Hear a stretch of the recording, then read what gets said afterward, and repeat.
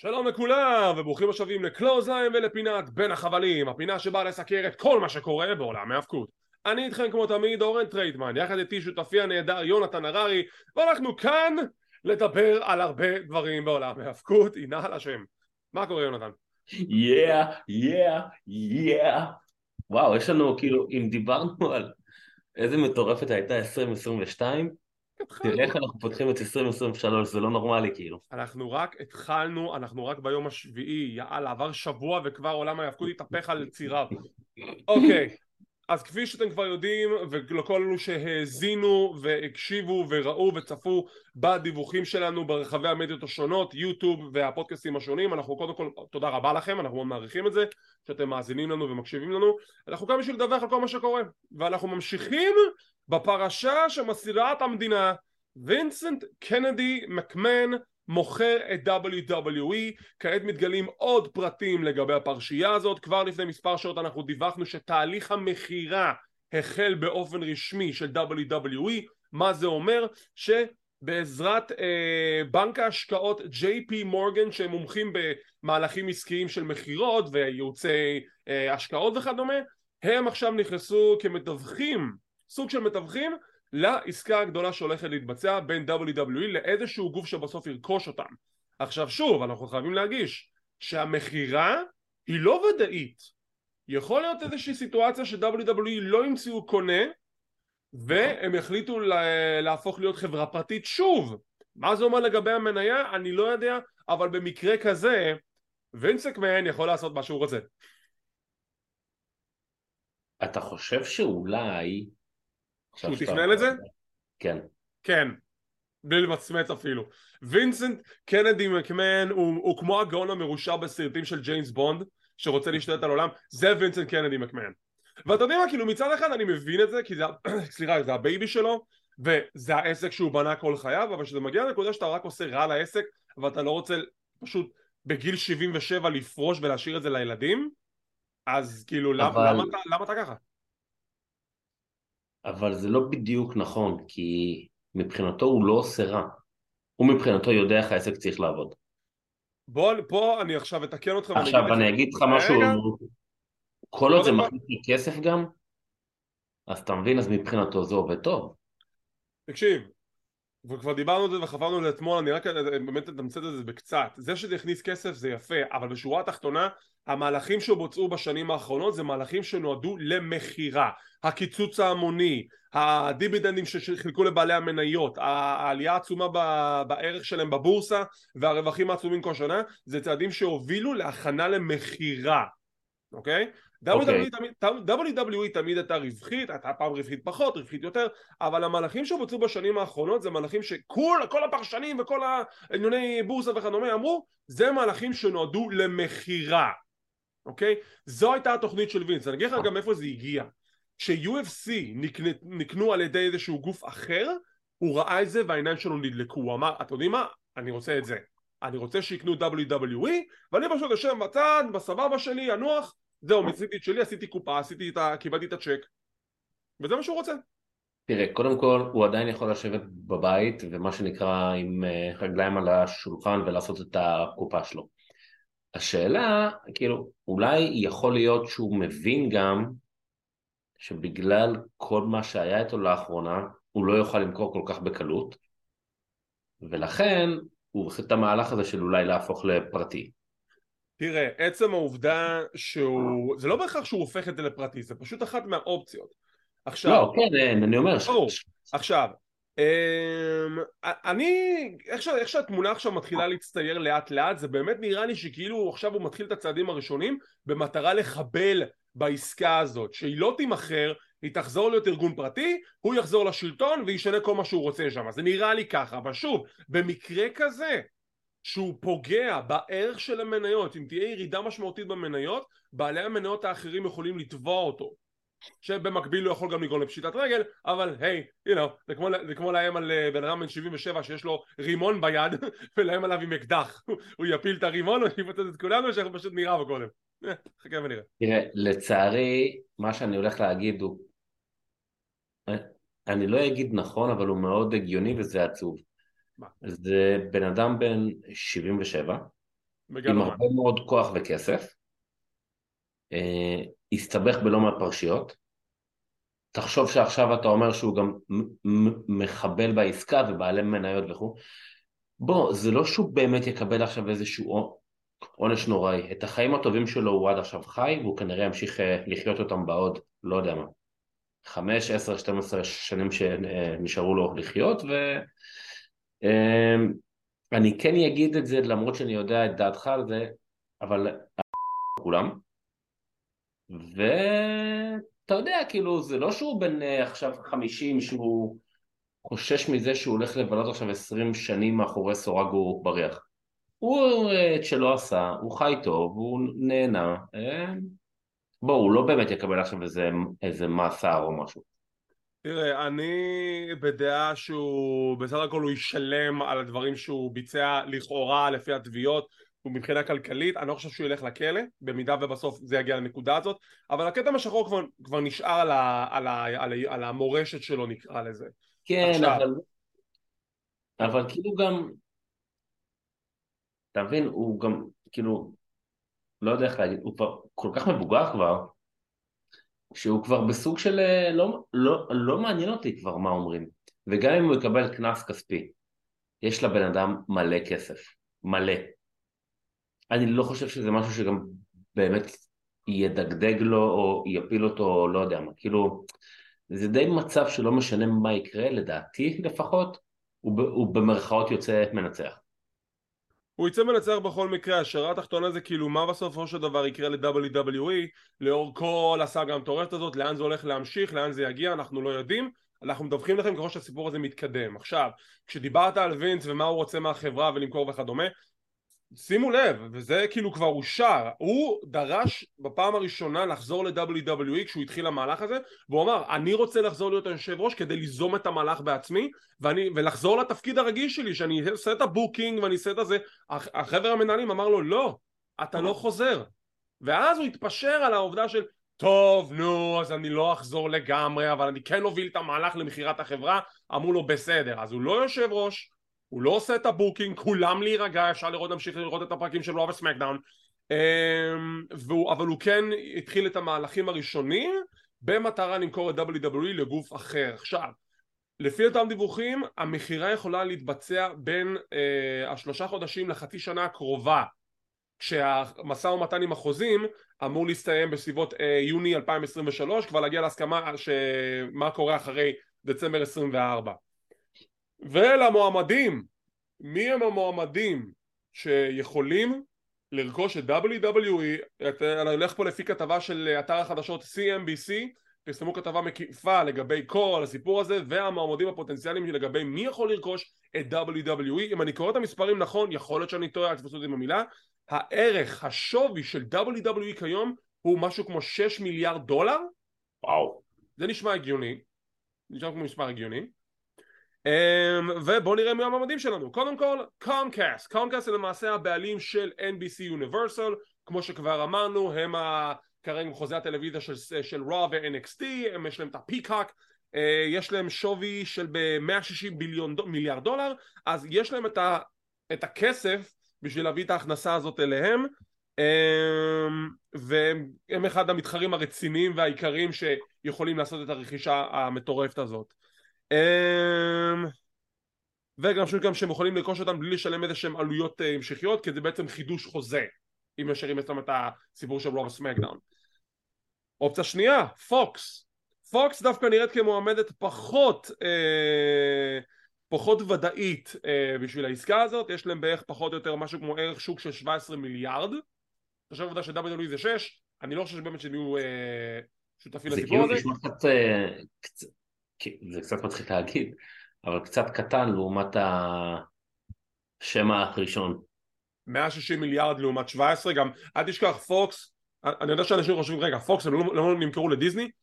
פוקס מכרו את רוב הדברים שלהם לדיזני חוץ ממחלקת הספורט. ספורט עדיין נשאר אצלם. כן, הם מאוד מפורסמים בזה. בדיוק, בגלל זה עדיין כאילו יש שם איזה, גם דיברנו פוקס, דיברנו על סמאקדאון, זה גם הגיוני כי משודרת שמה, אבל ככל הנראה הם לא יהיו חלק מהמועמדים שיהיו בסיפור הזה.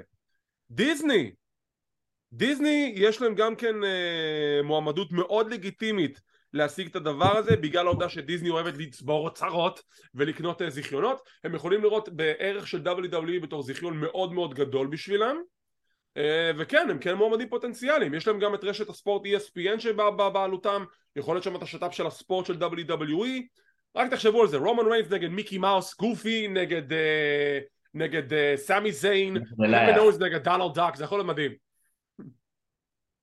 שקי דקי קוואק קוואק. שקי דקי, זה אשכרה יהיה שקי דקי דונלד קוואק קוואק. טוב. תראה, אני שמעתי כבר כמה אנשים שאומרים שאם WWE נקנית על ידי חברה רצינית, הם ישקלו גם אשכרה לעשות, זאת אומרת, משהו סטייל נטפליקס, דיסני וכאלה. עכשיו, תחשוב מבחינה כלכלית, דיסני עכשיו קונה את WWE, מוציאה אותם, כאילו, מלא אנשים יקנו. זה כמו לצורך העניין שקבוצה מוציאה ים כסף על שחקן ואומרים, מה?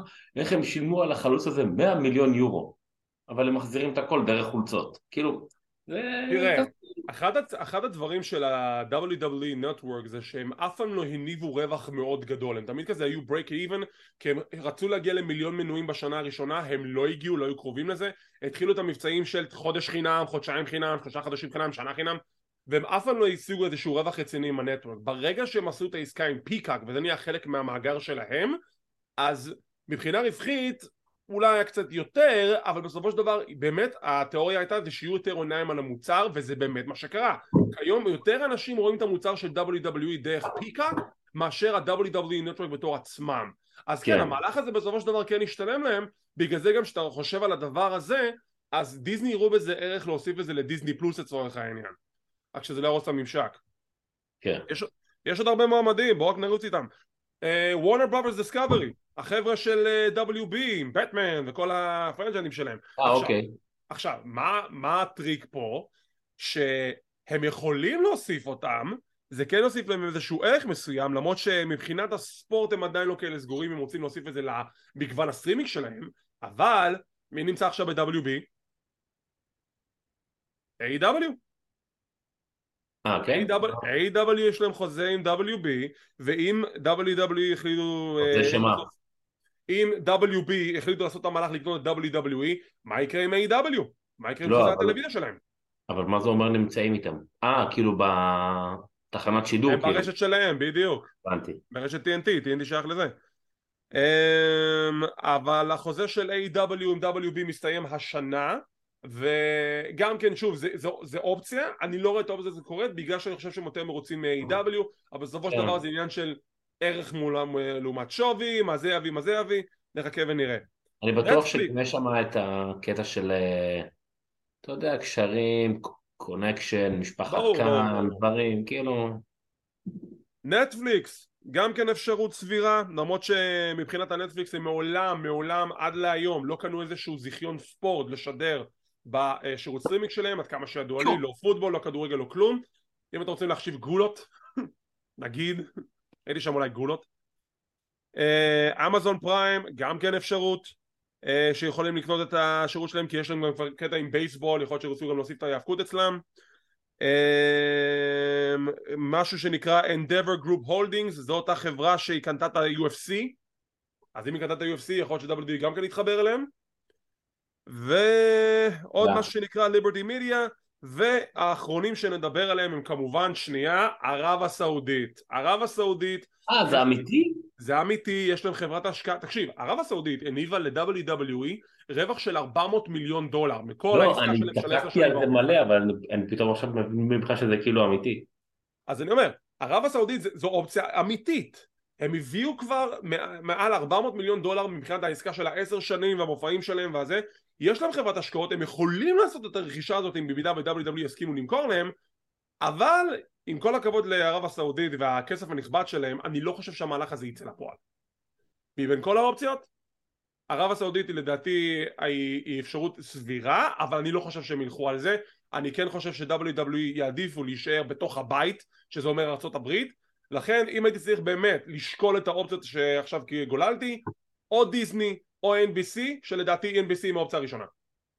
תראה, קודם כל לגבי הסעודים, לא מעט קבוצות כדורגל בעולם כיום בבעלות של שייחים סעודים. זאת אומרת, אני לא חושב שזה משהו שלא יכול לקרות, כי תחשוב שעכשיו איזה שייח סעודי משכיב שם ערימה של כסף, קונה את הארגון, יושב בארצות הברית, מנהל את הכל, כולם מקבלים שם משכורות, הכל מתקתק טוב ויפה, זה לא משהו בלתי הגיוני בכלל, בכלל, כי זה אם אתה משווה את זה למועדוני כדורגל בעולם, אני מדבר איתך על תקציבי עתק, כאילו בלי בכלל, בואו. בלי תקרת שכר בכלל, כאילו כן, משהו כן, לא... בואו. זאת אומרת, לצורך העניין, אם היו עכשיו מפטרים את ברי ווייט, וחודשיים אחר כך היה קונה את זה שייח סעודי, הוא יומיים אחר כך היה כבר חוזר, כי הוא היה מקבל שכר שהוא לא רע בחיים כנראה. שתהיו בעניינים, יש בקטר לצורך העניין, יש להם ליגת ההאבקות, והיה להם מופעי האבקות, והם הביאו שם כמה כוכבים, אמיתי לגמרי. עכשיו, לגבי מה שרציתי קודם לשאול, כן. ככה התנהגתי יפה, נכון, אבל זה סנט הפיץ', נו. אני מבין את CNBC, אני יכול להבין את פוקס. לצורך העניין, אני גם מבין את נטפליקס אולי. לצורך העניין, אבל אם זה נגיד הולך לכל מיני אמזון כאלה וזה, זה כאילו חברות שלא יכול להיות שהם ינסו לעדן את המוצר, כאילו שהוא לא אלים מדי או איזה משהו או זה, או... תראה, אני כן יוצא מנקודת הנחה שלא משנה איזו חברה תקנה את המוצר, אז הם כן ירצו איזה שהם שינויים מינוריים. עכשיו, פה נכנס לנקודה וינס מקמהון. למה וינס מקמהון? כי וינס מקמהון, בגלל שהוא אומר שהוא יתווך את המהלך של המחירה, בסופו של דבר הוא יבוא ויגיד, תקשיבו, כשאתם עושים את הרכישה, אתם צריכים אנשים עדיין מבפנים, שיבינו, סליחה, איך המוצר עובד, תשאירו אותי בפנים. אתם צריכים מישהו בן 77 שיגיד לכם מה עושים. זה בדיוק כמו שאני רואה עכשיו את ה-UFC דיינה ווייט. UFC נקנו על ידי חברה אחרת, דיינה ווייט, אם אני זוכר נכון, זה תקנו לי אם אני טועה, הוא היה הנשיא לפני שהמהלך הזה בוצע, הוא עדיין שם, הוא ההד פיגר. אותו דבר עם וינס, וינס יכול להיות עדיין להיות ההד פיגר אחרי הרכישה, ופשוט להמשיך לנהל את העסק, שפשוט מעליו יש את ראשי דיזני. זה לא הדוגמה הכי טובה, כי זה בן אדם נושק ל-80 כבר, אבל בסדר. בן אדם נושק ל-80 שלא מוכן לרדת מהכיסא, גם שעוד שנייה יש לו גרזן מעל הרורס. זה באמת מטורף. טוב, אז אלה האופציות הידועות לנו לגבי מי יכול לקנות את WWE. כמובן שאנחנו נמשיך לעדכן אתכם ברגע שיהיו לנו פרטים נוספים. כמו שאמרנו, היום יש לנו הרבה על מה לדבר, כי היום אנחנו הולכים לדבר על AW Rampage, Battle of the Belts 5, סיקור הפרק הראשון אי פעם של אימפקט רסלינג, תודה רבה לך יונתן, ואנחנו נסיים עם Friday Night SmackDown. עכשיו, בגלל שיש כל כך הרבה דברים לדבר עליהם, אנחנו נצטרך קצת לתמצץ חלק מהדברים, כי אנחנו לא רוצים להעמיס יותר מדי ולהיות פה שעתיים וחצי. לכן את AW Rampage ואת Battle of the Belts אנחנו נדבר עליהם בריפוף, כי בוא נהיה כנים, לא קרו שם דברים יותר מדי גדולים, אבל אנחנו כן נפרגן להם. ובוא נתחיל ישר עם Rampage. Rampage כמכלול, תקשיב, התוכנית מרגישה אחרת. היא עדיין משנית, עדיין אין שם את הסיפורים הגדולים, אבל אני אומר לך, הם חיברו מיקרופונים לקהל שישמעו אותם, הסאונד יותר טוב, האיכות של זה יותר טובה, והקרבות, איזה קרבות, יא אללה. וואו, פלייט, וואו. טופ פלייט נגד דניאלסון ומוקסלי, זה קרב חובה לראות. חובה, מדהים. אני כל כך אוהב את מה שעושים איתם. הייתה לי איזושהי תחושה בהתחלה, שאולי הם עושים איזה הילטרן, שזה דווקא היה יכול להיראות נחמד, אבל לא, אבל הם עדיין, אני אגיד לך מה, בהתחלה הם היו נורא פר וכאלה, כאילו, אתה רואה שהם מאוד מוכשרים, אבל הם היו פר וכאלה. נכון? עכשיו הם קצת נהיו יותר בדס, ושמע, הם צוות, וואו. כאילו, שמע, הם צוות מדהים, איך שהם עמדו היום מול מוקסלי ובריין, תקשיב, הם צוות מדהים, שלאט לאט לאט התבשל, גם אתה יודע הפציעה של אחיו של דנטי לא עזרה להם בקידום שלהם כצוות, עכשיו שהוא חזר ואתה רואה שנותנים אותו, זה כמו הם מקבלים את טיפול תקשדה, אותו דבר בדיוק, גם בהפסדים הם מרוויחים הרבה, וגם תשים לב השדרנים אומרים את זה כל הזמן, אולי הם לא ינצחו פה, אבל עצם העובדה שהם בזירה איתם זה מקדם אותם במשחק, זה נותן להם עוד יותר ניסיון, הם עוד יותר מתבשלים. קרב פנטסטי, ועדיין מוקסלי ודניאלסון מנצחים. הייתה נקודה בשידור שג'ריקו נפל לו הסימון, הוא הבן אדם הראשון שאל את זה רגע אחד, אבל הייתה סטיפולציה של MJF בדיינמייט שעם בריאן דניאלסון מפסיד, אז הוא לא מקבל את הקרב, זה גם כולל קרבות זוגות, אז אם ישר תקנו אותו, לא לא לא לא, זה רק בקרבות סינגלס, בקרבות זוגות זה בסדר, אוקיי, טוב שהסברתי את זה. אנחנו מרפרפים, אבל אני רק אשאל, אתה רואה אותם מצטרפים לבלקפול לא, קומבטאם? סגנון אחר לא? לגמרי, לא. אוקיי. טוב, רצים, יש לנו פרומו של הנגמן פייג' שהוא הולך לאתגר את מוקסלי ביום רביעי הקרוב, דיברנו על זה. קרב הבא, ברית בייקר וג'יימי הייטר מול רובן ושרלוט רנגייד. קרב שאני חשבתי שיהיה כלום, בוא'נה, וואו, לגמרי. זה קרב. שרלוט רנגייד מדהימה, איזה בוקסים, איזה מהלכים. אז הם שתיהן... רשמתי פה סטרונג סטייל, וככה זה הרגיש לי. כן, הם שתיהן, אני מכיר אותם מדארק, כי אני היחיד בארץ שכנראה רואה את זה. אני גם עוקב אחריהם באינסטגרם, הם תאומות, עכשיו זה כאילו מצחיק, כי הם לא תאומות זהות, אבל כן. בהתחלה שהם רק הופיעו בדארק, שיחקו על זה שכל פעם שאחת כאילו, אתה יודע, חוטפת מכות ובאים להצמיד, אז אחותה מחליפה אותה. אבל הן לא זהות, זה היה נורא דבילי. אבל הן שתיהן באמת מרשימות, ואני יכול לראות אותן מתקדמות קדימה, ואני בדיוק כמוך, אני חשבתי שזה הולך להיות קרב סקווש, לא כי אני לא יודע מי הן, בגלל ג'יימי הייטר וברית בייקר, וקיבלנו קרב טוב. קיבלנו קרב מצוין, אני לא ציפיתי לזה. שרלוט ורובן רנגייד נהדרות, שרלוט במיוחד, הייתה שם פייטרית מטורפת, ועדיין ג'יימי הייטר וברית מנצחות לתשואות הקהל. שוב, הסאונד, אני שומע את הקהל, אני אומר לך, הם שמו מיקרופונים ליד הקהל ושומעים אותם יותר, זה אווירה אחרת לגמרי. כן, באמת. פרומו של House of Black שמאתגרים את אדי קינגסטון ואת אורטיז לקרב בשבוע הבא. אורטיז מפקפק בקינגסטון, האם אתה באמת איתם או לא איתם? בוא נראה לאן זה הגיע. זה כבר התחיל בקרב קודם להם או משהו, לא? כבר היה שם איזה משהו. לא, כאילו היה את הטיזינג שהם לא הכירו את אורטיז בגלל שמלאקה יצר אותם, נראה לאן זה הוביל. פרו פלגרוסו, שזה לשעבר פרסטון וינס, מנצח מתאבק מקומי בשם סוניקו, מתאבק עם מסכה, מנצח עם מהלך הסיום של ברודי לי, זיכרונו לברכה, ובסוף לוקח לו את המסכה, הקהל בעצבים, גוררים אותו משם. אחלה פלגרוסו, אחלה. מנצח.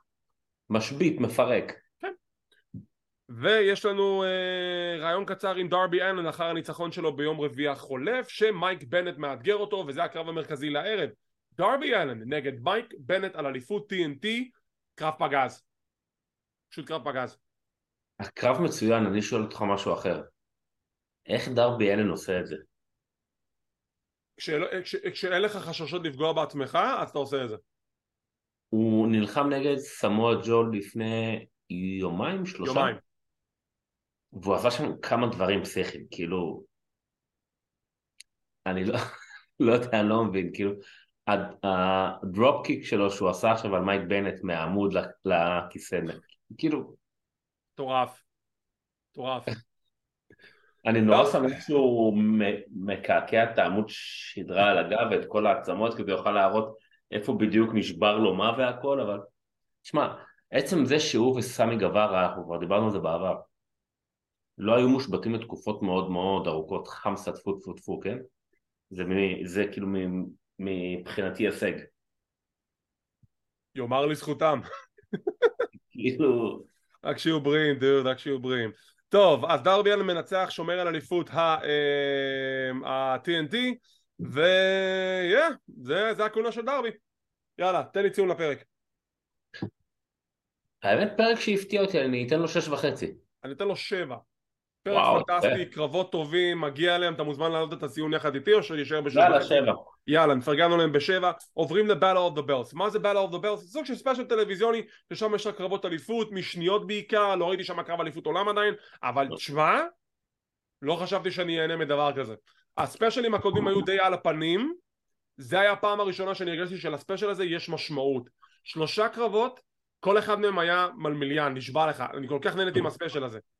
התחלנו עם ג'יי ליפל וג'ף ג'רד מול The Acclaimed, No Holds Barred. למה הם עדיין עשו את זה קרב זוגות רגיל? עזבו, אני יודע, זה מעצבן אותי, זה נקודה שלי, נגיד. ואז מלא דברים בתוך הקרב, עם מהלכים כאלו וגיטרה לראש של סאטנם סינג, ואז ג'יי ליפל עושה את האלבו דרופ על השופט, וסנג'י לוקח את החולצה של השופט ושם את זה על עצמו. אדרי אדוורדס, אני רוצה רק להגיד עליה דבר אחד, ואתה כבר יודע מה הולך להגיד על זה. אני יודע. היא הייתה בראיון והיא אמרה במילים שלה שהיא, התפקיד שלה זה להיות שופט, לא לגנוב את תשומת הלב. כל מה שהיא עושה בקרבות שלה זה לגנוב את תשומת הלב מהמתאבקים, אל תגידו לי שלא. אז היא מתחילה להתווכח עם סנג'י, מעיפה איתו מהזירה משם, ובסוף The Acclaimed שומרים על אליפות הזוגות בקרב כל כך כיפי, אני ממש נהניתי מזה. האמת כן, זה היה קרב מאוד כיפי. עכשיו, מה שאהבתי בו, שלא באמת חשבתי שהאקליימד יפסידו. קודם כל, קסטר כמובן נכנס עם ראפ, וואו. אוקיי. הוא שוב עשה את זה. אבל שהיה את הקטע שג'ף ג'ארט וג'יי ליטל ניצחו לשנייה, כן? שני דברים עברו לי בראש. אחד, אמרתי, וואט, אין מצב שזה מה שקורה עכשיו. שתיים, אמרתי, וואי, אורן בטח מפרק את הבית שלו עכשיו. אמרת את זה כבר בפעם הקודמת שסיקרנו, אבל בסדר. ואז היה את מה שהיה, ועוד, וזה, סבבה, קרב כיף, נחמד. קרב כיף ונחמד, שיחקו אותה לגמרי The Acclaimed, בתקווה סיימו את הפיוד הזה. די, ג'רד, אתה יכול לחזור למאחורי כן, לא, זה, די, ניסינו את זה כבר עכשיו. אנחנו מקבלים הסבר על מה זה לעזאזל The Book of Hobbs. זה אשכרה ספר שהוא אומר שהוא תיעד כל דבר רע שקרה לו בחיים, והוא הולך להעביר את הספר הזה לכל מי שעצבן אותו. מה אתם עושים איתו? מה? תקשיב, אם הוא מוציא ספר אין לי בעיה, אבל לאן זה מתקדם? תגיד, אם הוא מוציא ספר בישול זה עובד אותו דבר? שהוא עכשיו מתחיל להביא אוכל לאנשים שהוא זה? לא, אין לי בעיה, אתה רוצה להוציא אומייגאד. ספר, אבל לאן זה מתקדם? הנה, תראה, אני קיבלתי היום מתנה ספר של מתכונים של מוטי, זה העגבניות. סבבה, אחלה. אבל מה זה אומר? מה אני עושה שם? מסתובב ברחוב מכה אנשים? איזה שטויות, זה מה שעושים איתו, אתה מבין? איזה שטויות. קרב הבא, קרב על אליפות TBS, סקאי בלו נגד ג'ייד קרגל. גם פה אני הופתעתי לגמרי. אני ציפיתי לראות סקווש, ופתאום סקאי בלו מספקת את הקרב הכי טוב שלה בחיים, וג'ייד קרגל, בואנה, זהב. אני כל כך אהבתי את הקרב הזה. באמת, איזה קרב מפתיע. איזה קרב מפתיע. ג'ייד קרגל, כמו שאני אומר, משתפרת מקרב לקרב, אבל ממש כאילו... תקשיב, הסיום היה כל כך מגניב. לא ציפיתי לדבר כזה. היא תפסה אותה בפאורבאם, סובבה אותה, זרקה אותה קדימה ומשם נכנסת אותה למכת הסיום. הקהל כאילו היה מנסה על הרצפה. תשמע, היא פשוט מדהימה. היא פשוט מדהימה. זה היה מדהים. כל הכבוד לג'ייד, כל הכבוד לסקאי בלו, שפו, אחלה קרב, נהניתי לגמרי. מדהים, ג'ייד קרגל שומרת על האליפות. החשש שלי, טוב, זה כנראה לא יקרה, היא כרגע על 49-0. נכון. שלא ולווט תיקח לה את זה ב-50. אני לא חושב שוולווט תהיה זו שתיקח לה, אני לא חושב. אני מקווה מאוד שלא, אני אשמח אם היא תשמור על הרצף, אני בטוח שהקרב שלה עם ולווט הולך להיות קרב מצוין. בהתחשב בעובדה שוולווט תכלס הייתה יריבה הראשונה, תהיה בריא, בהתחשב בעובדה שוולווט הייתה היריבה הראשונה שלה, אז זה סוג של סגירת מעגל, אבל נחכה ונראה. כן. רעיון עם סטוקלי האת'ווי, ביג ביל ולי מוריארטי לקראת הקרב שלהם ביום רביעי נגד ג'ונגל הוק. זה כאילו המט רידל של A.W. כזה? משהו כזה. והגענו לקרב המרכזי, קיפ סייביאן נגד אורנג' קאסידי על אליפות הכלל אטלנטית. אני כל כך אהבתי את הקרב הזה. ולמה אהבתי את הקרב הזה? כי הם סיפרו פה סיפור מעולה. במשך כל הזמן שאנחנו מכירים את אורנג' קאסידי, שום דבר לא עצבן אותו לגמרי. הוא מאבד את הפיוז כאילו ממש לקראת הסוף של הקרב שהוא כבר די נמאס לו, אבל קיפ סייביאן הבן אדם הראשון שהוציא את אורנג' מהכלים. זה הסיפור כל כך טוב לספר, ואתה רואה את זה גם מתבטא לאורך כל הקרב הזה שהוא משקר לו את השכל עם כל השטיקים שהוא עושה בדרך כלל. ואז הוא שר לו in your head, in your של זומבי, זה היה גם כן אדיר. ובוטשר ובלייד מתערבים, ודבני מתערבת, והחברים הכי טובים מתערבים, ובסוף אורנג' קאסידי מנצח, שומר על האליפות, אבל בסיום קיפ סייבן אומר לו, נכנסתי לראש שלך. ואתה יודע מה? אני לא אתפלא אם יהיה קרב חוזר, ושסייבן ינצח. אני רוצה לראות את זה קורה. אתה זוכר מה אמרתי? שאני מקווה שסביאן נזכה, כי קודם כל אני באמת חושב שהוא גם מתאבק טוב. לגמרי. אני אוהב את השטיקים שלו, מגיע לו, קסדי כבר רץ הרבה זמן.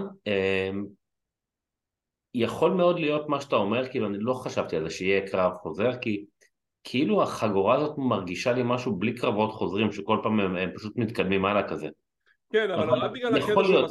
רק בגלל הקטע שבסוף שהוא אומר לו אני נכנסתי לראש שלך, כן, כן, הוא השאיר לו חותם שם, הוא נכון, הולך לחזור לדבר נכון. הזה בשביל לסגור את העניין הזה.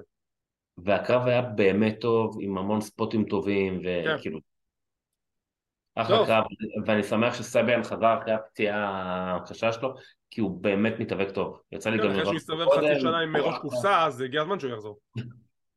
טוב, ציון מ-1 עד 10? 7. 8. כן? שיחקו אותה וואו. לגמרי. תקשיב, אני התפלאתי לגמרי מכל הקרבות מההפתעות שלהם, כל כך נהניתי מהספיישל הזה, אני נותן לזה 8, זה אני. אני אגיד לך למה זה 7. אני למה זה נורא 7? נהניתי, אבל כאילו התבאסתי שלא הייתה שום תחלופה. נכון, אבל הקרבות פשוט היו ממש טובים, אז כאילו לא כן, כזה פחות אכפת או לי, יותר. למרות שזה היה כאילו די צפוי מבחינת התוצאות. ועכשיו, סליחה, לראשונה אנחנו הולכים לסקר פרק של אימפקט רסלינג. Here we go. לצופינו האדוקים שאולי לא עוקבים אחרי הארגון, בואו נתחיל לעקוב על זה מעכשיו, ואנחנו נסביר תוך כדי מה קרה לפני וזה, אוקיי? אז bear with us. אוקיי, קרב ראשון, משה סלמוביץ' נגד טיילר ויילד, שדיונה פרזו בשולחן הפרשנים, והיא מקניטה את שתי המתמודדות כמובן. סיום הקרב הגיע משום מקום. משה כזה יורקת על דיונה, אוי איזה חוצפנית, והיא נכנסת לזירה, באה לעשות מהלך על טיילר ויילד, הוא נותן לה כזה ביתה למיד סקשן, ואז משום מקום, small package 1, 2, 3 נגמר. זה היה מה? קצת מוזר, כן. סופר מוזר, סופר לא צפוי. עם הסיום משה מתעצבנת, תוקפת את אנשי האבטחה. זה היה אמור להיות ככה? זה אני לא תוכנן? יודע, אני כאילו... איזה מוזר. קודם כל, משה מוזרה, כאילו, אז כאילו... יש לה את השם הכי מגניב בעולם ההאבקות, משה סלמוביץ'. זה שם אדיר. כן, האמת שכן. דרך אגב, לכל מי שלא צופה באימפקט, וכן, אז הוא צריך להבין משהו אחד. What's שצריכים להתחיל going לראות up אימפקט. must come down. ותשננו את זה. כן. זה היה קטע מוזר, אה, בייחוד שלדעתי היא הולכת להיות האלופה הבאה בכלל, סלמוביץ'. נראה לך שתהיה אלופה הבאה? כן?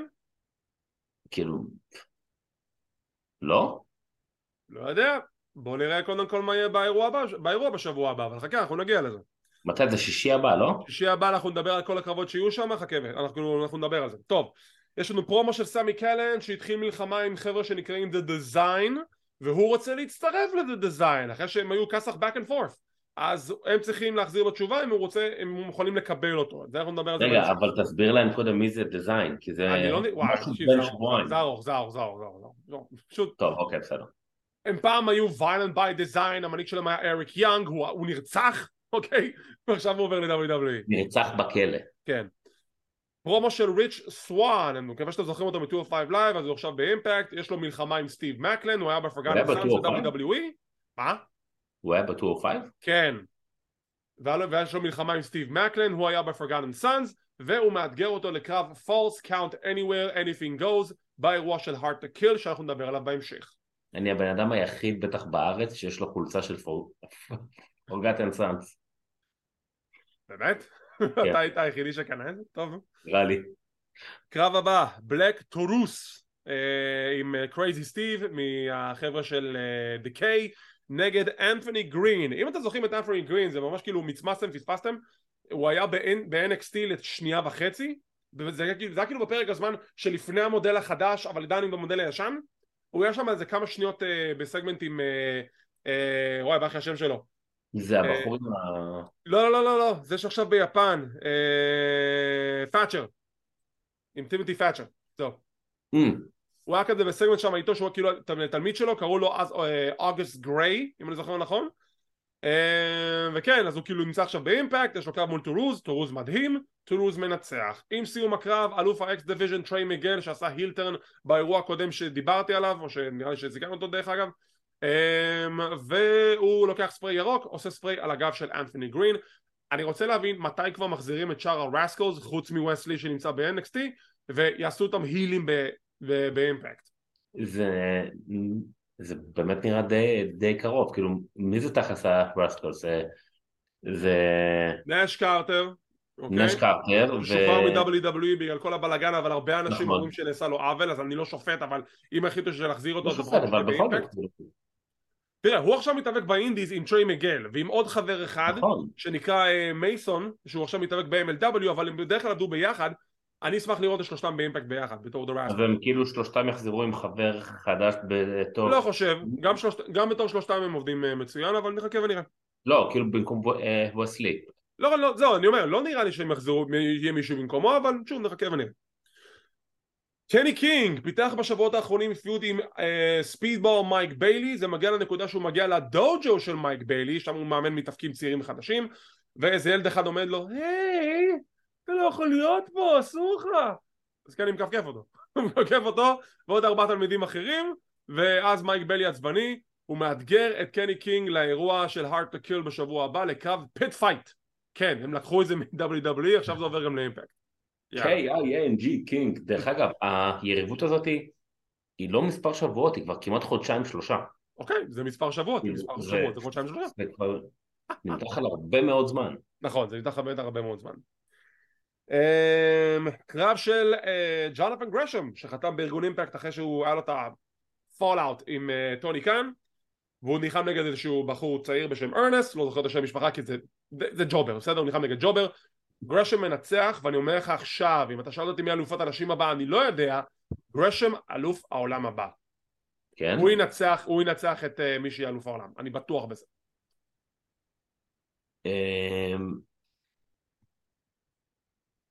טוב, זה מעניין מה שאתה אומר, סבבה. יש לנו פרומו של טאשה סטילס וסוואנה אבנס שהם רבות ביניהם על זה שהם לא מסתדרות נגד הדף דול, זה היריבות שלהם בשבועות האחרונים, כשג'זל שאה עם העוזר של הג'יי באות להציע את עזרתן, וזה הוביל להכרזה שיהיה להם קרב ב-Hard to Kill, אנחנו נדבר על זה בהמשך. The Design עונים לסמי קלהן ואומרים להם תקשיב, אם אתה רוצה להצטרף ל-The Design אתה לא יכול סתם להצטרף, אתה צריך להשתנות, אתה צריך להקריב. בגלל זה בשבוע הבא אם אתה תגיע לזירה ואתה תגלח את הראש שלך, אנחנו יודעים שאתה מוכן להתחיל את הצעד הראשון בהקרבה שלך להצטרף ל-The Design. ואם אתם שואלים מי נמצא ב-Design, בחור בשם קודי דינר, זה השם המלא שלו.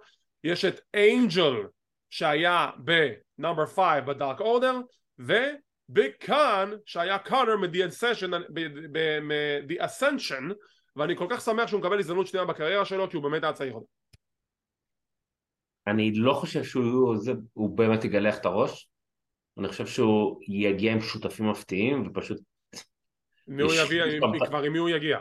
לא יודע, אבל פשוט ישחיתו שם את העולם, כי זה משהו שנורא מתאים לאימפקט.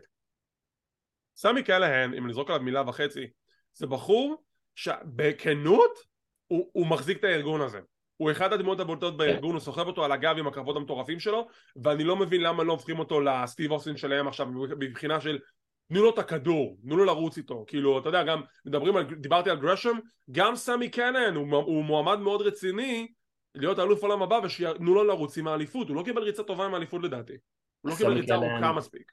יכול בגדול בקלות מאוד להיות אלוף מאוד מאוד דומיננטי וטוב.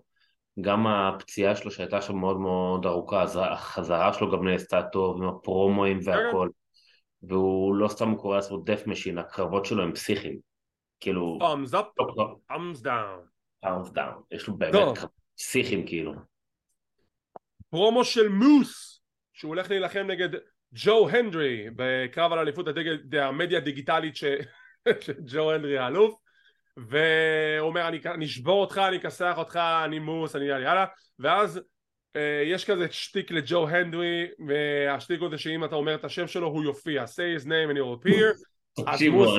אז מוס אומר I'm gonna say his name, ואז מופיע על המסך say his name and he appears, I believe in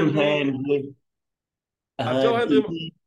ג'ו הנדרי מופיע, אומר למוס אני הכנתי לך שיר, אז הוא בעצם עושה שיר פרודיה. עכשיו מי שלא מכיר את ג'ו הנדרי, זה השטיק שלו. לכו ליוטיוב, תרשמו ג'ו הנדרי ותראו מלא מלא קליפים פרודיות שהוא עשה ליריבים שלו, זה קורע, זה אדיר, ואני שמח שהוא חזר לשטיק הזה, ויהיה לו קרב נגד מוס ב-Hard to Kill. ג'ו הנדרי הוא אדיר, הוא תוספת נורא מרעננת. ג'ו הנדרי נהדר, אני מכיר אותו כבר שנים. הוא לדעתי תוספת מרעננת בכל ארגון שהוא יהיה. מוס, מה שהוא קורא לעצמו מוס ניישן, אני לא יודע, אני לא יותר מדי מתחבר אליו בתור מתאבק, כאילו, יש פה משהו נורא כזה, הוא מדקלם כזה, הוא לא... לא, תשמע, כאילו, לא... הוא מנסה לפחות, כאילו, אני חושב שהוא... אני לא אומר שלא, כן. אני חושב שהוא מתאבק לא רע בכלל, אני חושב שהוא מאוד אתלטי, הוא עושה מהלכים מטורפים בזירה, בפרומים הוא קצת מדקלם, אבל עדיין אני חושב שבתור ה-total package, אני חושב שהוא טוב. ואני מופתע שהוא המשיך עוד שנתיים באימפקט מאשר לחתום ב-WWE. למה, הציעו לו? הציעו לו, רצו אותו והוא החליט לחתום עוד שנתיים באימפקט כי הוא שמח עליו. וואלה, מעניין. הוא מקבל נקודת די גדולה באימפקט, אבל... כן, ברור, הוא גם היה אלוף לא מעט. נכון. טוב, וידאו מרגש של מיקי ג'יימס שמגולל את הקריירה שלה והיא מדברת על הכל, WWE, על טריש סטרטג'י, היא לא מצנזרים שום דבר, אני נורא אהבתי את זה, וכל זה מוביל לזה שיהיה לה את הקרב האליפות ב-Hard to Kill שאנחנו נדבר עליו בהמשך, אבל זה היה וידאו מאוד מרגש.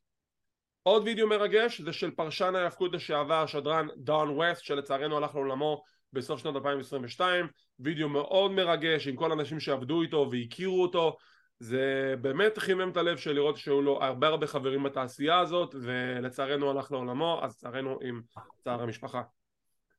קרב בין מאט קרדונה נגד קריס סייבן, יש להם עכשיו סכסוך על אליפות הזוגות, גם על זה אנחנו נדבר בהמשך שיהיה להם קרב בפייפריוויו, קרב טוב מאוד שבסיומו קריס סייבן מנצח. עכשיו, קריס סייבן שייך לצוות עם אלכס שלי, הם נקראים The Motor City Machine Guns, זה הסימון של דטרויט, זה כאילו הקטע של זה, והם אלופי הזוגות של אימפקט, והם אלופי הזוגות של ניו ג'פן סטרונג, זה למעשה השנב האמריקאי של ניו ג'פן, שכעת קראתי breaking news שהחל משנה הזאת, מ-2023, זה יפסיק להתקיים. הם הולכים לסגור את ניו ג'פן סטרונג ולבנות משהו אחר, אולי רק טורנירים בארצות הברית או משהו בסגנון הזה, אבל הקטע שיהיה להם השנב אמריקאי מסודר, זה יתבטל, ואולי זה יוביל לכך שיהיה שיתוף פעולה יותר אינטנסיבי עם Ring of Honor, זה יכול להיות מה שהתכוונת, נחכה ונראה. סגמנט מסכם, ואז אנחנו נעבור על הקארט של Hard to Kill. בולי ריי יוצא לזירה, יש לו קרב אליפות מול ג'וש אלכסנדר על אליפות אימפקט, וזה בולי ריי, מעליב את כולם, אני עבדתי על כולם, אני שונא את כולם, אני מכה את כולם. סקאט דמור, נקרא לו ה-GM של אימפקט, יוצא החוצה, יש להם עימות, הם מתווכחים אחד עם השני, זה goes back and forth, ואז סקאט דמור עולה לו סיב, עולה לו פיוז, והוא מרביץ לבולי ריי, באים שני מתאבקים צעירים, סקיילר ועוד בחור, אני לא תופסתי את השם שלו, שהם העוזרים של בולי, תופסים את סקאט דמור, ובולי ריי פשוט מפרק לחלוטין את סקאט דמור, ועושה על הפאול דרייבר, שם אותו דרך שולחן, וזה ה-GM. וכך מסתיים לו הפרק. אחלה סיום. אתה יודע מי אני? תן אותם. בולי ריי. תקשיב, בולי ריי מאז שהוא הגיע, do you know who I am? בולי ריי מאז שהוא הגיע לאימפקט, הוא נותן שם אחלה עבודה. כי בולי ריי יודע את העבודה. הוא בן 50 פלוס, לא? או כן. 50? משהו כזה, קרוב ל-50. כן. אני לא מאמין שהוא באמת ינצח את ג'וש זה אלכסנדר, אבל... אני חושב שהוא צריך. אבל בסדר, זה אני. כן, כן. אבל הוא נותן שם עבודה, תקשיב, וואו, בקהל. הם רק עוד טוב, נכנס, get that tables, כאילו, באוטומט, ישר, כאילו. טוב. מדהים מה שהוא עושה שם. אחלה פרק לאימפקט, תן לי ציון מ-1 עד 10. פרק טוב, אני אתן לו 7. אני נותן לו 6, כי גם לא יש שם יותר מדי קרבות גרנדיוזיים, אבל כן נותן שם הובלה מאוד נחמדה לקראת הפייפריוויו. בדיוק. 6 בשבילי, תעני. טוב. אלה הקרבות שיהיו ב-Hard to Kill יום שישי ה-13, כמובן שאנחנו נסקר את זה, נכון יונתן? ברור. קרבות הפרי-שואו, The Death Dolls, ג'סיקה, רוזמרי וטיה ולקרי נגד ג'זל שו, סוואנה אבנס וטאשה סטילס עם ג'יי וידל בפינה של ההיליות. קרב שני במסגרת הפרי-שואו, קרב 6-way match. רגע, אנחנו עושים עכשיו הימורים או... בוא ניתן הימור, יאללה, מי נצח? פייסים או הילים? דף דולס. דף דולס, אני דווקא, אני בעד ההיליות. אוקיי. קרב 6-way match בין אנג'לס, בוהיבדר גונג'ר, אני מקווה שאני אומר את זה נכון, קשידה, מייק ביילי, מייק ג'קסון ויויה אומרה. לא יודע מה אמרת פה עכשיו, אפילו חצי מהם. אני אתן לך את קושידה, נראה לי שאתה מכיר את קושידה. קושידה כן. אני אלך על אנג'לס מדארק אורדר. אוקיי. הוא כבר לא מדארק אורדר, אבל סבבה. בסדר, נו, הדיזיין. אוקיי, בוא ניכנס לאירוע עצמו. ריץ' סוואן נגד סטיב מקלן, פורס קאונט אניוור. מקלן. אני הולך איתך על מקלן. אני חושב שתכלס מקלן היה כזה בדרך לקרב אליפות עולם, ומשהו שם פשוט התחרבש, משהו משהו שנפל לו פתאום, הוא כאילו פתאום משהו, קצת... כן, לא הבנתי. הוא צריך את זה, כן. Stay his name, ג'ו הנדרי נגד מוס על אליפות המדיה הדיגיטלית. אני מת את זה. ג'ו הנדרי. אני איתך על הנדרי, שיהיה מפתיע שהוא מפסיק לנצח את מוס, אבל אוקיי. קרב 4-way match, שהזוכה תהיה הטוען למספר 1 לכתר לאליפות אימפקט, הנאקאוטס יותר נכון, באימפקט זה מחלקת הנאקאוטס, דיאנה פרזו, קילר קלי, משה סלמוביץ' וטיילר ויילד. לדעתי משה. אני איתך במשה. אני חושב אולי דיאנה, אבל נראה לי שמשה זה... כן, אבל היא כבר הייתה כאילו אלופה וזה, ומשה נורא נדחפת למעלה, אז לדעתי משה. טוב. קרב הבא, טריי מיגל מגן על אליפות האקס דיוויז'ן מול בלק טורוס. אני אגיד לך מה, אני רוצה את בלק טורוס, כי אני חושב שמגיע לו, וטריי מיגל כבר יותר מדי מזוהה עם החגורה הזאת כבר. לא, אבל עכשיו הוא היל, הוא אף פעם לא היה היל מקודם. בסדר, עדיין, הוא עדיין יותר מדי מזוהה עם החגורה, אז כאילו, אני גם אגיד לך משהו אחר, כאילו האקס דיוויז'ן זה לא מוגדר כמשקלים, אבל זה לא, כאילו... זה הקטע שלהם. It's not about weight limits, it's about no limits. שזה הכל high flying, death defying, זה הקטע שלהם. כן, וטורוס הוא קצת פחות, אבל אני אשמח לראות... למה? טורוס עושה תנועות בגודל שלו שבן אדם רגיל לא יכול לעשות. אבל אני אשמח לראות את טורוס זוכה, כי הוא כבר הרבה מאוד זמן, הוא כאילו בספוט, אבל הוא לא בספוט ממש. אני איתך, אני גם הייתי רוצה שיזכה, למרות שאני חושב שבשביל קידום הפיוד הוא לא יזכה כרגע, אולי בהמשך. אז אני מאמר דווקא על טריי מיגל. אוקיי. קרב על אליפות הזוגות של אימפקט 4-way dance. יש לנו את האלופים The Motor City Machine Guns נגד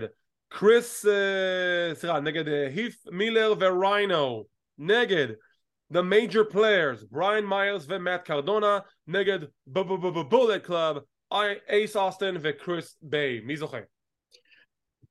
פה זה די מתקיל, כי גם החבר'ה של הבולט קלאב מבחינתי הם מועמדים, המייג'ור פליי מועמדים, ומוטור סיטי שהם כרגע אלופים.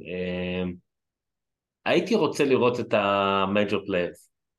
אני גם הייתי רוצה לראות, והייתי בטוח שכן, עד השמועות שקרדונה פשוט מפזר באינטרנט כבר איזה חודש וחצי על זה שהוא הולך לחזור ל-WWE, ואם מסתכלים על אתרי החדשות, בריין מיירס חתם על חידוש חוזה, קרדונה לא חתם. עכשיו, אני לא יודע, אני רוצה שהם יזכו, אני אמר להם שהם יזכו, אבל בגלל הדבר הקטן הזה, אני לא יודע באמת אם יזכו.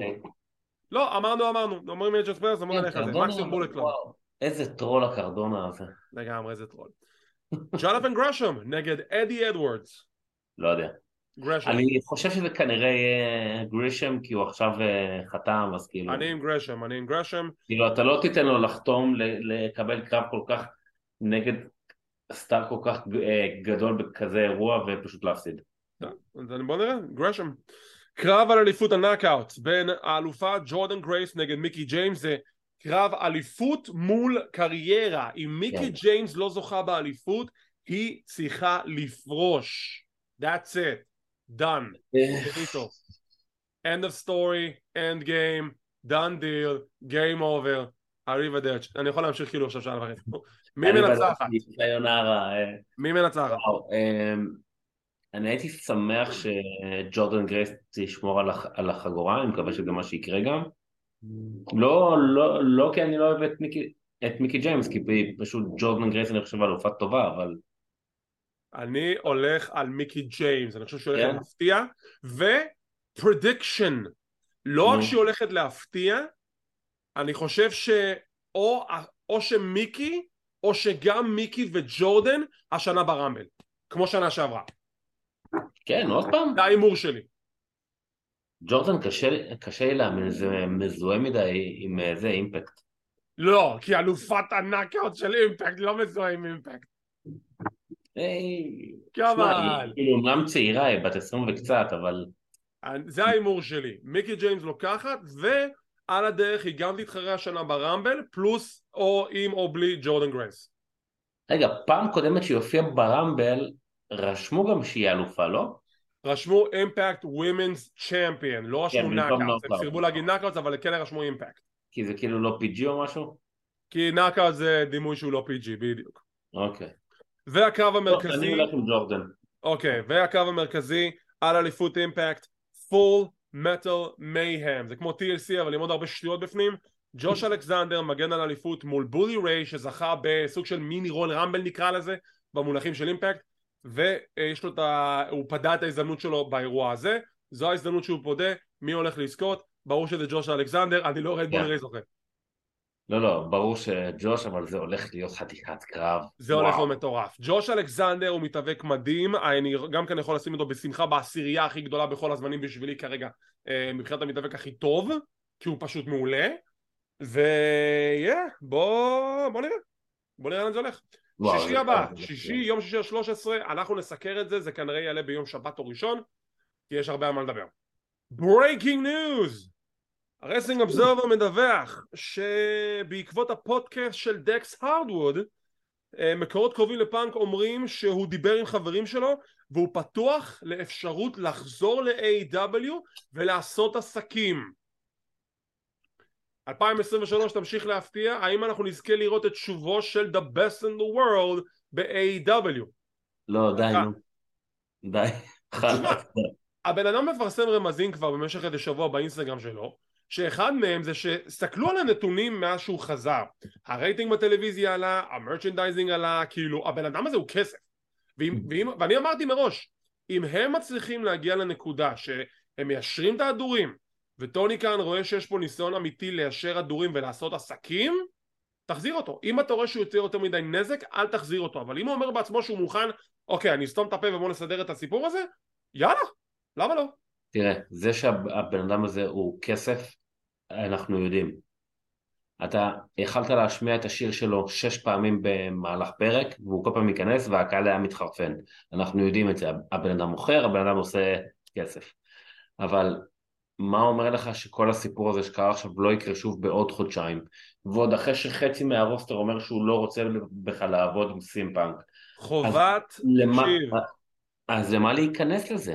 חובת ההוכחה היא על פאנק, וזה האחריות של טוני אם להאמין לו או לא. אז אני לא מקבל את חובת ההוכחה, ואני אסביר לך למה. כי אתה בתור בעל בית צריך להגיד, אוקיי, חובת ההוכחה עליו. נכון, יכול להיות שהוא באמת יוכיח את עצמו עכשיו בצורה טובה, אבל אני מאמר פה על כל העסק שלי. שוב, אבל יש שני צדדים לסיפור הזה, ויש לך 50% בחדר הלבשה שטוענים שפאנק אשם, ו50% בחדר הלבשה שאומרים שפאנק לא אשם, הם אשמים את העילית. אז אתה לא יכול ללכת לצד של אוקיי, אז פאנק אשם. זה הקטע. אני לא אומר שהוא בהכרח אשם, הכוונה שלי זה איך שהוא התנהג במסיבת עיתונאים לאחר כך, דברים שהוא עשה. שוב, אבל בסופו של דבר לכל אדם מגיע איזושהי הזדמנות שנייה. אם הוא עכשיו מביע חרטה והוא מוכן לעשות עסקים, הדבר הזה רק יתרום ל-AW, בסדר, אין בעיה, תהיה איש עסקים, דבר ראשון.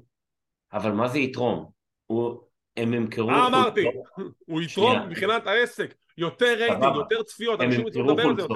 הם יעשו רייטינג, בלונג טרם, לך תדע אם זה לא יעשה יותר נזק עם משהו. בוא נראה, תשמע, עכשיו אתם דיבורים שהחוזים של היאמבקס עומדים להסתיים, הם עוד לא התחילו משא ומתן אפילו, ואם כתוצאה מהחזרה של פאנק, אם היא תתרחש, יאמבקס וקני אומגה עוזבים את A.W, מה שאני לא באמת רואה שקורה, לא יקרה. אז אתה יודע, כאילו שוב, זה רק מערכת כמה ילדותי מהם, שאם הבן אדם עכשיו מוכן, בוא נאשר הדורים, בוא נעשה קו חדש, והם מוכנים, שוב, זה שני צדדים למטבע. אני חושב שגם כלפי חוץ זה קצת יכול להיראות, שוב אני לא אומר שזה זה, אבל זה יכול להתתפס כחולשה של טוני קצת חלש. מה? למה חולשה? אם הבן אדם בא אומר, תקשיב, אני רוצה לעשות עסקים, אני רוצה ליישר הדורים, אני רוצה להתנצל, אני רוצה לראות איך אנחנו ממשיכים הלאה, במקום שעכשיו תוציא אותי מהחוזה שלי. למה לא? בוא נראה. אוקיי, לא יודע. טוב. איך אני אסביר לך את זה מונחי כדורגל? אבי נימני עכשיו מגיע למאמן של אני לא מבין בזה, אני לא מבין כדורגל.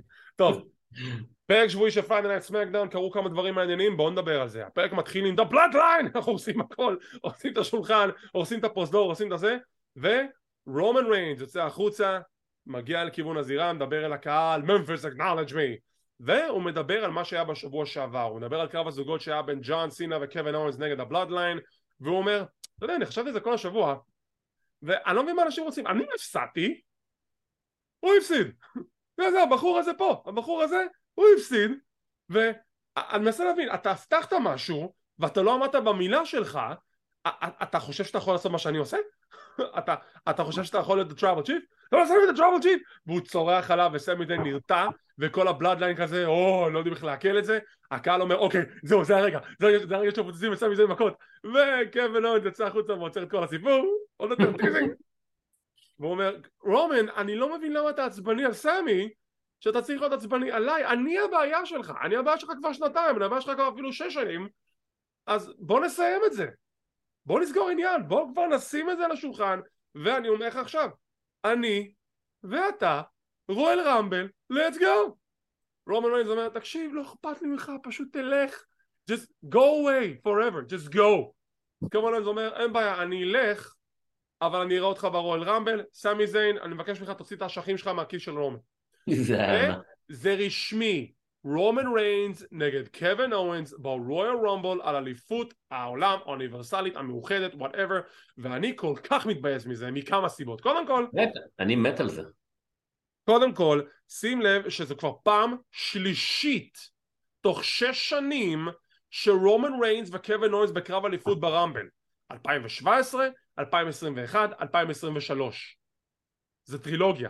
זה הטרילוגיה שאף פעם לא ביקשתי. זה אחד. אבל קרבות טובים, אז מה הבעיה? אוקיי, זה מביא אותי לבעיה השנייה שלי.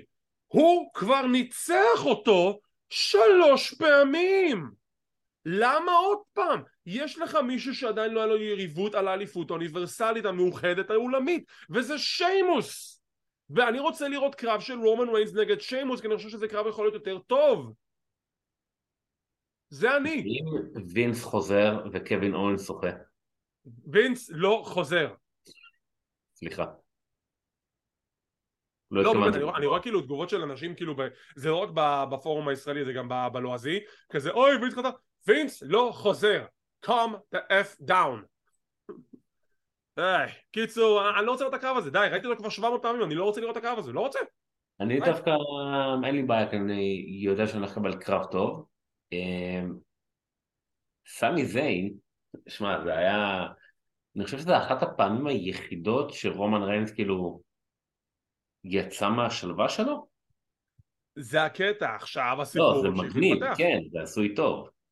טוב, בוא נראה לאן זה יוביל, מה אני אגיד לך? אני רק חטאתי עם זה כאב ראש. קרב הבא, קופי קינגסון נגד סנטוס אסקובר, מסתבר שנתן להם איזושהי מריבה מאחורי הקלעים, זה מוביל לקרב הזה. קרב לא רע בכלל, שבסיומו סנטוס מנצח, סנטוס. האמת שזה כאילו קצת הפתיע אותי, כי זה היה כאילו קרב ההפלה לרמבל הרי. לא, זה לא. מה לא? היה רשום למטה, אני די בטוח. לא, די בטוח שלא. כי קופי כבר פיל. אז למה זה קרב ההפלה? אתה בטוח? זהו, כי זה מה שבאתי להגיד. משום מה היה זכור לי שהיה רשום שזה קרב ההפלה לרמבל, וכאילו, וכל הקרב הם דיברו על זה שקופי הוא היחיד שכבר היה ב-17 רמבלים רצוף לבריאות. לא, תודה רבה. הם דיברו על זה שקופי עשה כבר 18 מהלכים, וגם שחזרו את אחד המהלכים בקרב, אבל אני לא זוכר שזה קרב ההפלה. בעצם משהו שהוא היה ב-16 רמבלים, ואם הוא יהיה ב-17 זה שדיברו על הרמבלים זה דבר אחד. ואז הוא הפסיד. זה שדיברו על הקרב זה דבר אחד, אבל אני לא זוכר שזה היה קרב ההפלה, כי קופי כבר הוכרז לרמבל. אוקיי, אני די בטוח שזה היה... אבל אם זה כן היה וזה דבילי, הסנטוס ניצח, אז זה כבר לא משנה. טוב, משם יש לנו שיחה מאחורי הקלעים, סמי זיין רוצה להיכנס לחדר הלבשה של הבלאדליין, פול היימן יוצא החוצה, הוא קורא לו שמולי, אני בוכה. הוא קורא לו שמולי, שמולי, בוא נדבר, סמי לב. רומן עצבני, ואתה אמרתי לך להיות 3 צעדים קדימה, וגם להיות 3 צעדים אחורה זה לא טוב בשבילך. אוסוס כזה נכנסים לחדר הלבשה, מסתכלים על סמי, כאילו כזה dead man walking, ואנחנו נראה לאן זה ממשיך. ליב מורגן עם הפרומו הכי משוגע שעשתה אי פעם, היא מדברת על הרול רמבל, על זה שהיא אוהבת כאוס ובלגן, ואם זה התלוי בה, היא הייתה נכנסת ראשונה לרמבל. לא ליב, את לא רוצה להיכנס ראשונה לרמבל, כי את רוצה לזכות בו, ולהיכנס ראשונה זה לא רעיון חכם, שלדעתי גם יוביל לזה שהיא תיכנס ראשונה לרמבל, אבל בסדר. איזה שכל. רעיון עם L.A. Knight, והוא מבסוט מכל מה שקורה עכשיו עם ברי ווייט ואנקל האודי, על זה שהוא תקף אותו ולא אותו, ואנחנו נראה את הקרב ביניהם, The Pitch Black Mountain Dew Match ברואל רמבל. אין לי מושג מה זה הולך להיות, כנראה קרב סינמטי, אני לא יודע מה זה אומר. Pitch Black זה משקה חדש של Mountain Dew, Mountain Dew זה כמו סודה של, כמו 7-up או משהו בסגנון הזה. כן, אני יודע מה זה, אוקיי, זה כאילו קרב בחסות, זה בסדר. בדיוק. קרב הבא, קריון קרוס וסקרלט מול אמה ורידיק מוס, מדקאפ מוס, whatever. קרב חביב, סוף סוף רואים את סקרלט בזירה, משהו שלא ראינו אותה מתאבקת ever, היא לא ראה בכלל בזירה, אם לא ראיתם קרבות שלה היא בסדר גמור. כן. והסיום מגיע שקריון מנצח את רידיק מוס, אני קורא לו רידיק, שזה השם הקודם שלו. ועם סיום הקרב, הקרוזית עשתה פשלה שאומרת and the winner is קריון קרוס. וסקרלט, לחצתם אותי. סליחה, אני פה בגלל אשתי, אז... בסיום הקרב הם שמים מסכה של ריי מיסטריו על מוס עם הקלף, וזה עוד יותר הכנה לפיוץ' ביניהם שיתרחש מתישהו על העולם הזה. סקרלט, אני ראיתי אותה לא מעט מתאבקת באינדיז, היא יודעת להתאבק, כאילו חוץ מהלוק המרשים מהמם שלה, מהמם. היא יודעת להתאבק, ושהכריז על הקרב הזה אני אמרתי לעצמי, רגע, מה אני רואה? אימפקט? כאילו, גברים, נשים, מה קורה פה? זה WWE. לא, אבל זה מיקס טאג, זה לא היה כאילו סקרלט מול מוס. כן, אבל בוא, זה לא איזה משהו נפוץ. לא, אבל מיקס טאג זה נפוץ, זה פשוט לא באופן די קבוע, אבל זה כן קורה לפעמים בזה. למרות שלאחרונה ריה ריפלי קצת התחילה להטיח גברים במזרון. היה קרבות אינטרג'נדר, פעם ראשונה נראה לי מזה שנים, שהיה ריפלי נגד טזאווה. טוב, יש לנו שיחה של מקנטייר ושיימוס בתוך בר, ומדברים על הקרב שלהם הערב, וזה נורא הצחיק אותי, זה כמו כזה 2 חברים, אתה יודע, זוכר שכיסחתי אותך, ואני כיסחתי אותך, ואני נתתי לך סייק, זה נורא מצחיק. והם קוראים לעצמם, אני לא מאמין שזה השם שלהם, The Banger Bros. זה כל כך גרוע. לא רק שזה גרוע, זה לגמרי לא PG. נכון. ואני מאוד מקווה שיתקנו את זה, כי זה לא, הם כבר עשו את הפשט הזאת פעם אחת, הם עשו את זה כבר פעם אחת וזה 2015. אני חושב שאפילו יש קטגוריה כזאת. אני לא יכול להוסיף מילים כי זה פשוט, לא, פשוט לא. שם גרוע, אבל אתה יודע אם זה בנגר, after banger, after banger, after banger, after banger, ואנחנו ממשיכים. פרומו של שרלוט, שרלוט יוצאת החוצה לתשואות הקהל, עכשיו היא פייסית, הקהל מבסוט שהיא אלופה, ואני אוהב את הפרומו שלה, אני אוהב את מה שהיא אומרת, היא אומרת, תשמעו, אתם יכולים לעודד אותי, אתם יכולים לצעוק לי בוז, אתם יכולים לצעוק לי וואו, אבל יש הרבה דברים שאני כן, ויש הרבה דברים שאני לא, מה שאני לא, זה complacent, כלומר, אני עושה מה שמצפים ממני, אני לא סתם מתלוננת, ואני לא שם זה עקיצה למתאבקות אחרות, לא נגיד מי, וסוניה דוויל יוצאת לאתגר אותה לקרב ברגע הזה, כאן ועכשיו על אליפות הנשים של סמקדאון, הקהל עושה לה צ'אנט של where's the trick? לא הבנתי את זה בכלל. לא הבנתי מה זה גם. אולי זה משהו של אמריקאים, אני לא הבנתי את הבדיחה הזאת. ושרלוט קרב זריז מול סוניה, שרלוט מנצחת את סוניה, שרלוט עדיין אלופת הנשים של סמקדאון. הנה השאלה שלי אליך. האם שרלוט תגן על האליפות ברמבל, או כמו שנה שעברה היא נכנסת לרמבל בתור אלופת סמקדאון?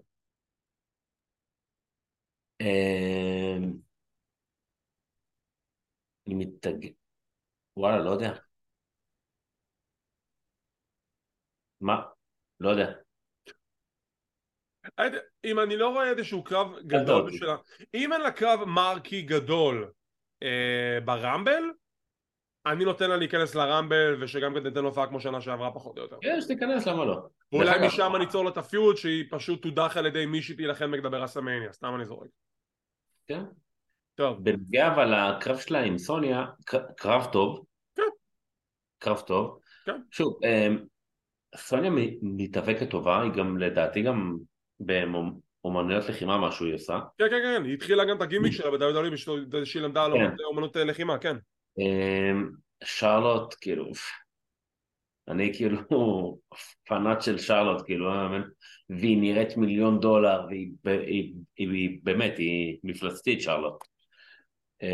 והיא יודעת להאכיל את הקהל עם כפית, והם יגידו את כל מה שהיא רק רוצה.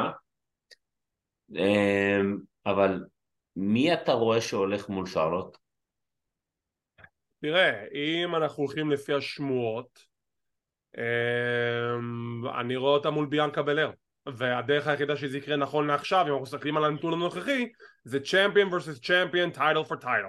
אני לא כי חושב שזה יקרה. אם זה יוביל לזה, זאת אומרת שאנחנו כן נקבל איחוד חגורות במאניה, והחגורות לא יפצלו כמו שהם רוצים כבר שיפצלו מזה שנים.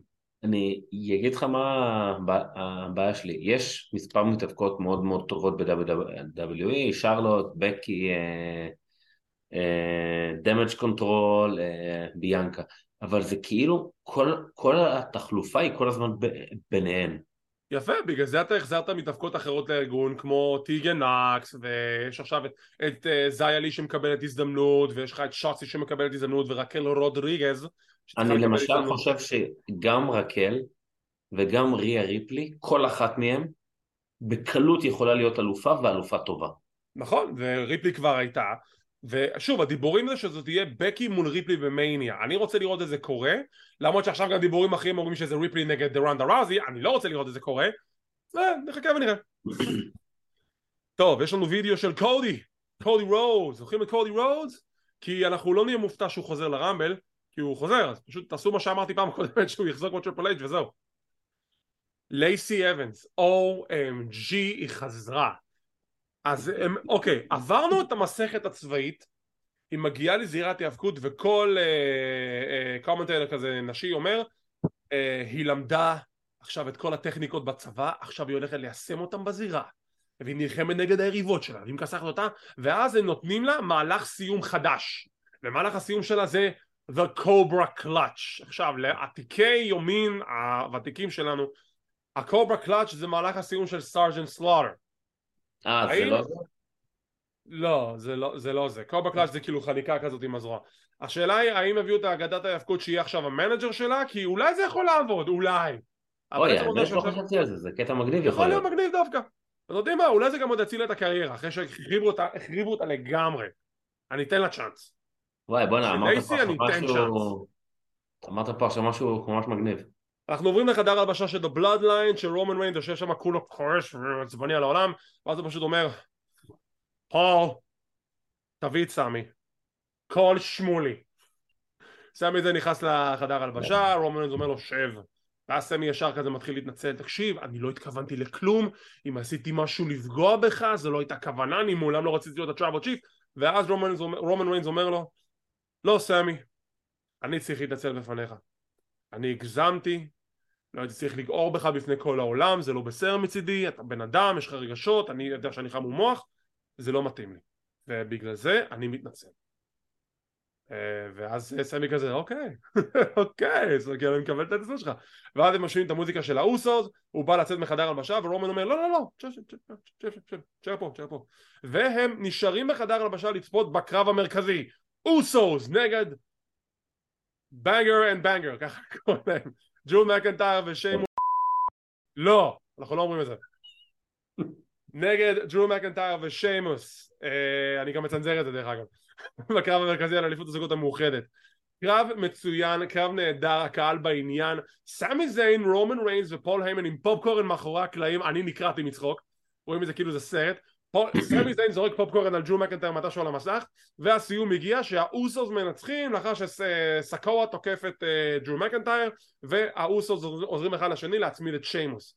עם סיום הקרב סמי זיין לוקח את הפופקורן, מנער אותו כאילו שיהיה בריא, וכך מסתיים לו הפרק. האוסוס מנצחים פעם נוספת, אמרתי תודה לאלה שהם לא לקחו את אליפות הזוגות, ואנחנו ממשיכים עליהם הסיפור. מי המאמין? איזה כיפה אדומה הוא הולך לחטוף, יאללה. וואי. תקשיב, הטבח שלו הולך להיות אגדי. זה בשבועיים שלושה האחרונים, זה כבר כל כך מורגש, שזה כאילו ברמה שלדעתי, אם זה היה כל סיפור אחר, אז היית אומר, די, זה ברור מה הולך לבוא כבר, זה שקוף מדי. פה זה עשוי כל כך טוב, שכל שבוע אתה חושב שזה הולך לקרות. וכל פעם קורה משהו אחר, וכל פעם זה שטיק מפתיע, כמו עכשיו עם רומן ריינס. לא, אני צריך להתנצל. כל פעם קורה איזה משהו, ופתאום שג'יי אוסו מת עליו, וג'ימי פתאום בא לרומן ואומר לו כאילו, זה עשוי כל כך טוב. זה עשוי מדהים. זה עשוי נהדר, וברגע שזה יקרה, שיהיה את הטבח על סמי זיין, זה הולך מה זה לכאוב. זה כל כך הולך לכאוב. תקשיב, וואו, זה הולך להיות כל כך אכזרי. אתה יודע מה הכי מצחיק זה? שאם בסוף זה יהיה כזה אוף סקרין, זה כזה כאילו ילכו לאיזשהו חדר, אז כזה מה קורה? אל תדאג, סוגרים את הדלת, שומעים הרבה בלגן, ואז לא רואים את סמי איזה חודש, ואז הוא חוזר. זה יהיה אדיר. דרך אגב, שתדע לך שבאופן כללי, חוץ מזה שסמי מתאבק טוב, הוא בתור שחקן הוא גם מדהים. שחקן נהדר. ראית היום שרומן ריינס, שהם עומדים כולם בסדירה, ורומן ריינס מדבר, ורואים את סמי כזה, כאילו, שהוא לא היה מוכן לזה, והוא לא מבין. זה מה שיפה אצל סמי, הבן אדם יודע לעשות את הדמות. כן. כל כך טוב. כן. טוב, זה היה הפרק השבועי של סמאקדאון. תן לי ציון מ-1 עד 10, שיש לו גם 0 עם הקטסטרופה. 7. אני אתן לו 6.5. הקרבות היו בסדר גמור. איך שכחתי? פשוט פסחתי את זה לגמרי. היה קרב הפעלה לרמבל, ריקושי נגד טאפ דאלה. נכון, וואי, היה לי מה להגיד על זה. זהו, וריקושי מנצח, ואז בסיום, היל טרן של היט רו, תוקפים את ריקושי, ואז ברון סטרומן בא להציל אותו. אז כן, אז ההיל טרן הזה היה די צפוי. צפוי לגמרי. כן. אחרי מה שקרה שבוע שעבר. אבל יש קצת תחושה היטרו קצת, כאילו סבבה, החזרתם אותם, אבל פלופ, אני חושב שהמילה שאתה מחפש זה פלופ. כן, קצת נזרקים הצידה קצת, כאילו, בחייאת, אתם כבר חודשיים תוכנים כמה טופ דולר, איזה ביגמן הוא והכל וזה, ואז הוא מפסיד לריקושי, והמאמת בקרב יחסית קצר גם, אם אני זוכר נכון.